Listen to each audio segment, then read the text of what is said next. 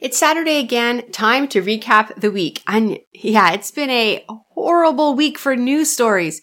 So my fellow citizens re-elected Trudeau. A father fights in court to keep his 7-year-old son from getting chemically castrated.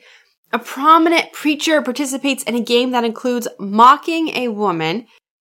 And the Catholic Church starts a fight over what's worse, stealing or worshiping other gods.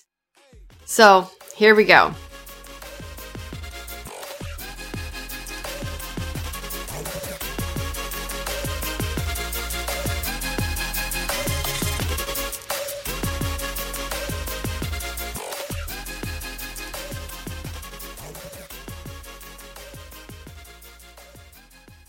Okay, let's start off with the election. It was pretty disappointing. Worst outcome possible, really. I hear people telling me, well, at least he didn't win a majority, but winning with a minority is actually worse because that makes the NDP the kingmaker. And through history, we can see the kingmaker always has more power than the king. So what exactly does that mean? Well, okay, I'm going to explain this in a little more detail because I know I have Americans who listen. Also, by the way, apparently my fellow Canadians don't understand how our election system works either. So, all right, just to explain this. I worked at the polls this election and I can't even tell you how many people asked me for a ballot with the people running for prime minister or asked me, where can you vote for the federal election? You're here currently at the federal election, but I want to vote for the prime minister. Well, you're in Canada and that's not how it works. Although you clearly went through our amazing public school system. All right. So here in Canada, we don't actually vote for our prime minister. We vote for the member of parliament or the MP in our area. And the winner of that vote gets a seat in parliament, like an actual physical chair. The party with the most seats wins and their leader becomes the prime minister. Now, we have a lot of parties. So just in my area, in the poll that I was working at, we had a conservative, a liberal, an NDP. For the Americans who don't know, that is our socialist party. We have a green party. That's our environmentalist party. We have a people's party. That's our new party. That's like an off break from our conservative party. We have a VCP party. That was a party for the vets. And we also had a Marxist-Leninist party. So on the ballot, it's just said ML. So people may not have been aware, actually, that we had an actual Marxist-Leninist party on our ballot this year. Now, thankfully, at least in the poll I was running at, the Marxist-Leninist party received exactly 0 votes. Thankfully. But even the fact that that party is allowed to be on our ballot is kind of disturbing. I mean, imagine if we had a Nazi party on our ballot. Just a heads up, Marxist-Leninists killed way more people than the Nazis did. Anyway, that's a rant I will do on another day, but it is coming up, let me tell you. So the parties that actually made it into parliament are the Liberals, Conservatives, the NDP, the Bloc Québécois. So that's a party that only runs in Quebec, and its main platform is Canada stinks, let's leave the country. So, yeah, anyway, it's awesome that they have so many seats in parliament. Should make parliament very productive. And then there's the Green Party. They got, 3 seats, And then there's one independent person who was a member of the Liberal Party and got kicked out of the party for coming forward to say Trudeau was doing illegal things, making sure companies he liked didn't go to trial. So they kicked her out of the party. She still won, got a seat, but she's now an independent. And still with all of that, Trudeau won.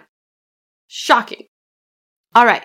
So with so many parties, you end up with 2 different ways that you can win an election. So you could win with a majority. That means your party has more seats than all the other parties combined. Or you can win with a minority. That means your party has more seats than any other party, but all the other parties combined have more seats than you. That's what we have right now. The Liberals have more seats than any other party, but all the other parties combined have more seats than the Liberals.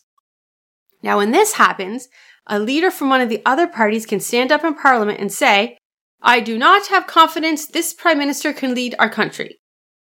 So, If somebody says that, they then hold a no confidence vote. Since the leading party doesn't have enough people to vote, they will lose that vote, and then we have another election. Which wouldn't be too horrible in this situation, since I didn't particularly like the outcome of this election. But in this situation that we are currently in, that won't happen, because the NDP have enough seats that if they vote along with the Liberals then have the majority. That is why the NDP are now the kingmakers. As long as they are kept happy, they will keep the Liberals in power. So just to be clear, we have the most left version of the Liberal Party we've ever had in history that will be kept in power by our Socialist Party. And the Socialist Party has to be kept happy in order to keep the Liberals in power. So, wonderful. Great. Basically, we're going to go down the toilet. So, the day after the election, I was obviously sad. Now, I wasn't crying hysterically or burning cars sad, just, disappointed sad. What I did though was I put my phone down, I turned off my computer, I just blocked out all the noise of the day, and I rearranged my mudroom in my office, and I threw out 4 bags of garbage, and I filled my trunk with things going to Goodwill. Because, that's how grown-ups handle an election results that they didn't like. Did you hear that, babies in America? The election didn't go my way. So I had a sad day, and I did some house cleaning I'd put off, and then I went on with my life. Seriously, the Democrats in the States are still having a temper tantrum, and it's been 3 years. It's honestly kind of embarrassing. Anyway, at the end of the day, I turned my phone back on, and I had messages from some of the great listeners out there asking, what happens next? What do we do? First, we're going to start with prayer. Maybe we should have been doing that all along. We need to be praying for our country. As a country, we are very broken. Our families are broken. Our schools are broken. Our communities are broken. Our churches are very, very broken. This morning, I was listening to a YouTuber who described our culture like a group of toddlers got left alone in a room with a bunch of markers, and we just destroyed everything in sight, and then we stopped and looked and realized it doesn't look as good as we thought it was going to, and now we don't know how to fix it. That's pretty much our culture right now. So we need to be praying for our culture. But we also need to be praying for Trudeau. Something we're actually commanded to do. And to be honest, not something I do very often. And when I do pray for him, it's kind of like, please remove him from office, which isn't actually what we're supposed to be doing. We're supposed to be praying for him. And I'm going to make a commitment to do that more often from now on, and I'm going to remind you to do the same. Now, it would be stupid to say, he's not my prime minister, Trudeau's not my prime minister, I didn't vote for him. That would be dumb because he is actually my prime minister. And God said we're supposed to be praying for our leaders, so let's do it. But I have been asking myself, what is next? What can we do? What is God calling us to do? I've been praying about this for a while, and I knew that really, even if the Conservatives won, it wasn't going to help all that much. I mean, we would get lower taxes and maybe a pipeline, but we'd still be heading for that cliff, just maybe a little bit slower. So we're going to pray, first step, and the next step is we're going to tackle the culture before we even tackle politics. And I'm going to be talking a lot more in my podcast about cultural things, but I have some other things that I'm working on I'm very excited about. First of all, the website. Right now it's lauraleesiemens.com, so go and check that out. But the website over the next few months is going to have a massive overhaul. It's going to have a new name because it's not going to be just my content anymore. We're going to have more podcasts and more podcasters. And I want to help people who are speaking out about the problems in our culture, and I want to give them a platform. I am speaking to quite a few different people right now who are interested, and I'm very excited about a new podcast coming. Gracie West has a new podcast that I'm going to be producing. She is amazing. She's an ex-feminist with a master's degree in women's studies, and she's going to be just taking her women's studies classes and teaching them on her podcast. But while teaching them, she's going to show them what is wrong with the class. So for parents out there, when you're listening to this podcast, it's like you're sitting in on a woman study class and you can find out what your children are learning. And by the way, the things being taught in this class is not just college and university anymore, as Gracie West is going to be pointing out. A lot of these things is being taught in our elementary schools as well. For the kids out there sitting in the classes, listening to this podcast is going to give you a chance to hear a different side of the argument. Or maybe you're going to be sitting in one of those classes, and this podcast will help prepare you for that. I'm going to keep you updated on when that's coming out. But in the meantime, if you want to see some of her content, you can go to Embarrassing Mom. That's her name on YouTube. And I'm going to put a link to that in the notes below. You definitely want to check that out. So I'm going to keep you updated more on when that comes out. But I am praying about how we can speak out and make a difference. And as I was praying, I've been reminded of what God's plan has always been. And his plan to change the world has always been families. That has always been the plan. As a mom, I know that moms make a huge difference. We're the ones speaking into the lives of our children. The fathers are, of course, very important. But as a mom, I see the way moms can impact the lives of our children. So I want to help moms teach their children. To do that, moms have to be prepared. So that is what's going to happen with this new website. And that's the new path that we're going to be taking. Really having content there to prepare you as a mom to not just speak into the culture, but to speak into your children's lives and to help them understand how they can impact the culture and stand up to the culture in their schools, whether that's elementary school, high school, or college.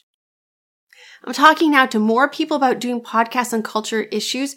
And I also have been contacted about the possibility of creating an app for moms. And this app would have podcasts and articles, morning motivations, all kinds of stuff.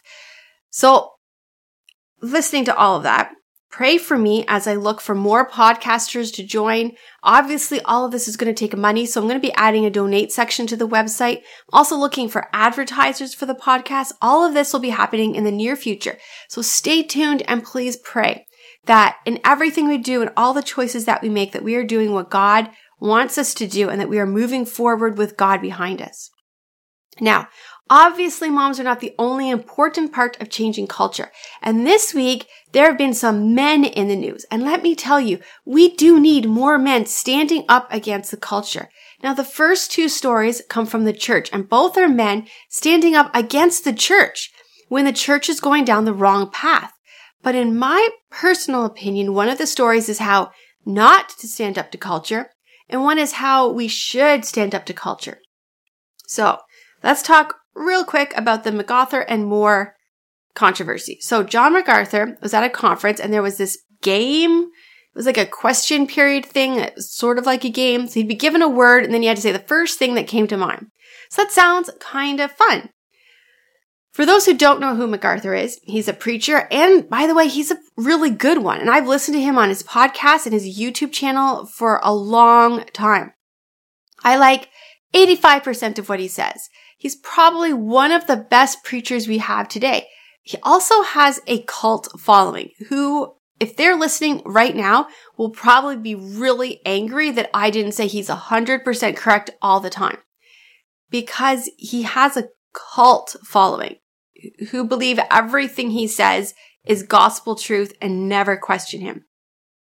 MacArthur is a predestination preacher, so for those who follow that line of teaching, they basically worship him.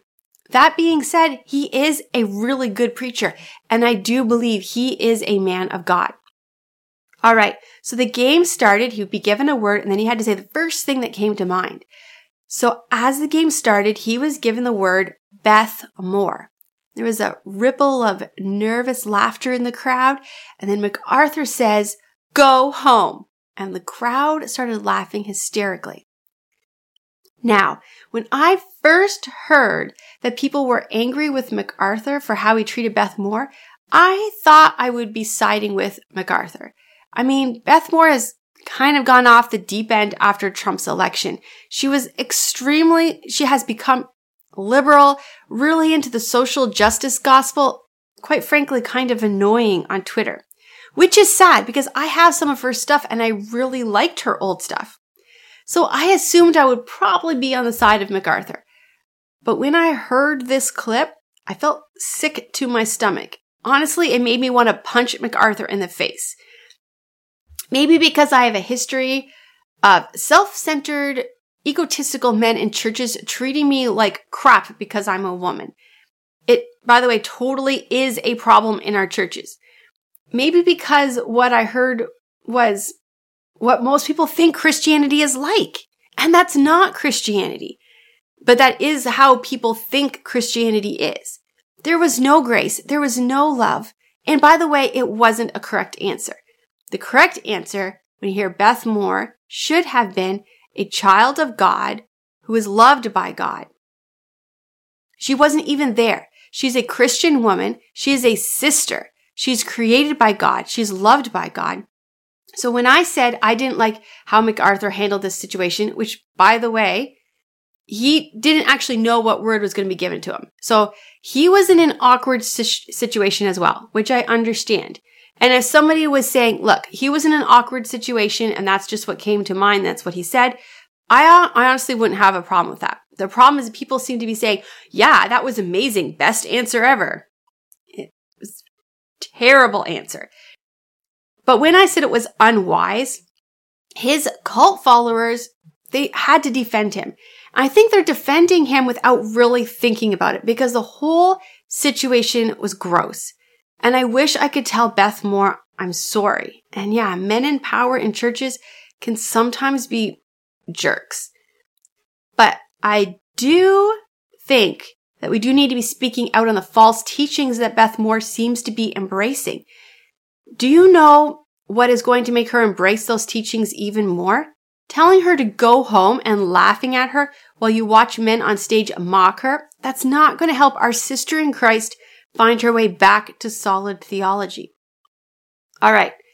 There's another story from this week, and it's the how to stand up for truth.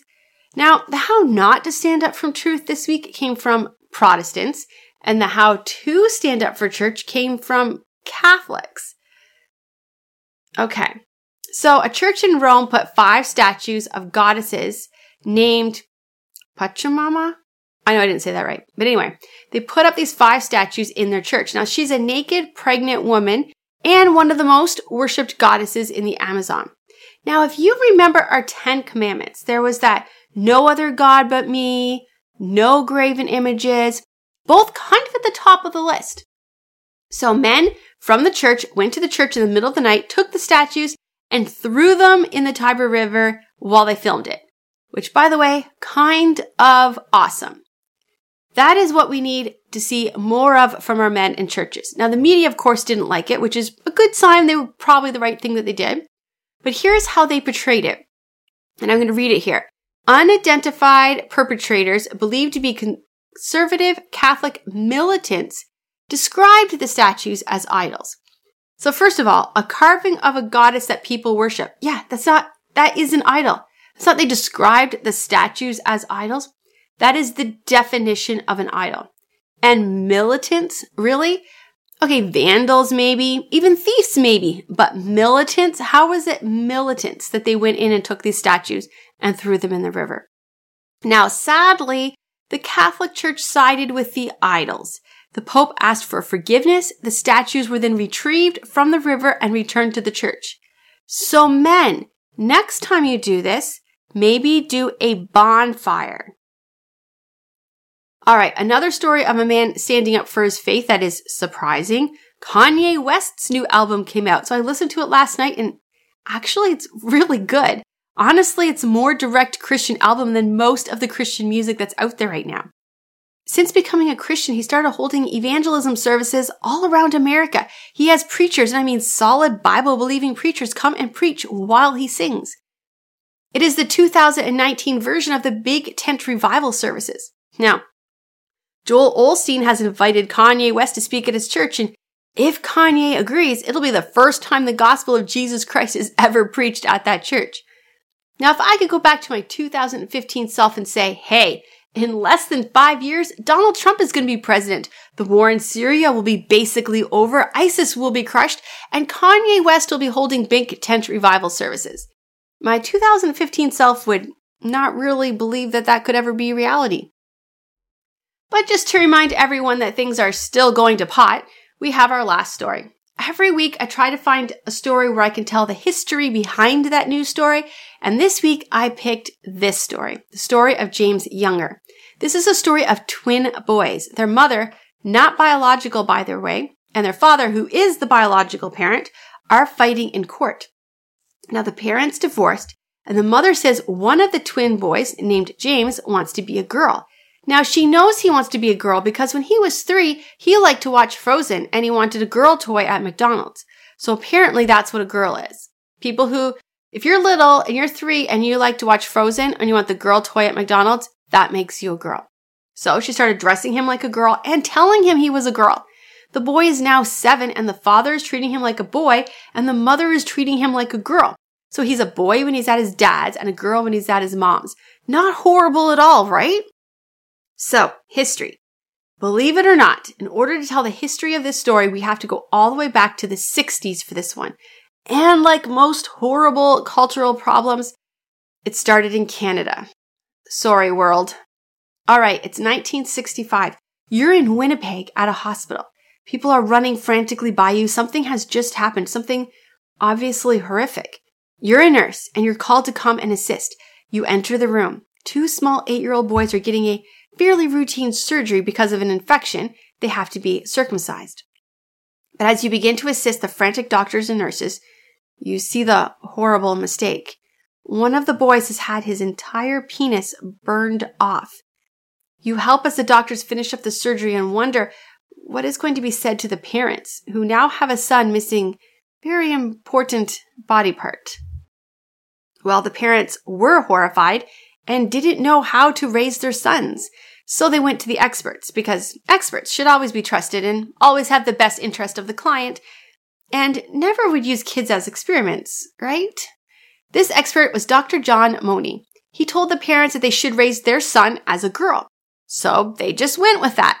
They renamed their son with the girl's name, dressed him in dresses, let him have long hair, gave him dolls, never told him anything about that horrible day in the hospital when he was 8 months old. When he went to school, he was registered as a girl, and when he hit puberty, he was given chemical treatments so that he grew breasts. This was the first documented case in history of transitioning a child from one sex to another. It was groundbreaking. Dr. John Money followed the family and wrote about everything. For him, it was the best situation he could ever hope for. Twins, a perfect study. So he wrote based on this situation, and he said it was proof that gender was a social construct and that transitioning children is good and healthy and as young as possible is the best thing you can do. Throughout the 1970s, his papers using the twins to prove that sex is a social construct and not nature were highly praised. Some of his work was published in Time magazine. In the picture, the boy twin was rough and tough and played sports, and the girl twin was loving and kind and gentle and played dolls. It's a perfect example. Dr. Money's study and essays are still in textbooks today, and his writings are the foundation for the movement we are dealing with right now, 53 years later. But what happened to the twins? From as early as 2 years old, the little girl twin beat up her brother to steal his trucks, threw her dolls in the garbage. She told her teachers in school that she was a boy. She let a boy kiss her on the cheek and almost threw up. By the time she was 14 years old, she was a mess. Her parents sat her down and told her the truth. She was a he. Immediately, she changed her name to David. David cut his hair, got boy clothes, and had surgery to remove the breast that had grown from the treatment he had received. He had reconstructive surgery to try to give him some resemblance of a penis and started dating girls. He eventually got married and they even had children. I'm not sure how that happened. The article didn't say.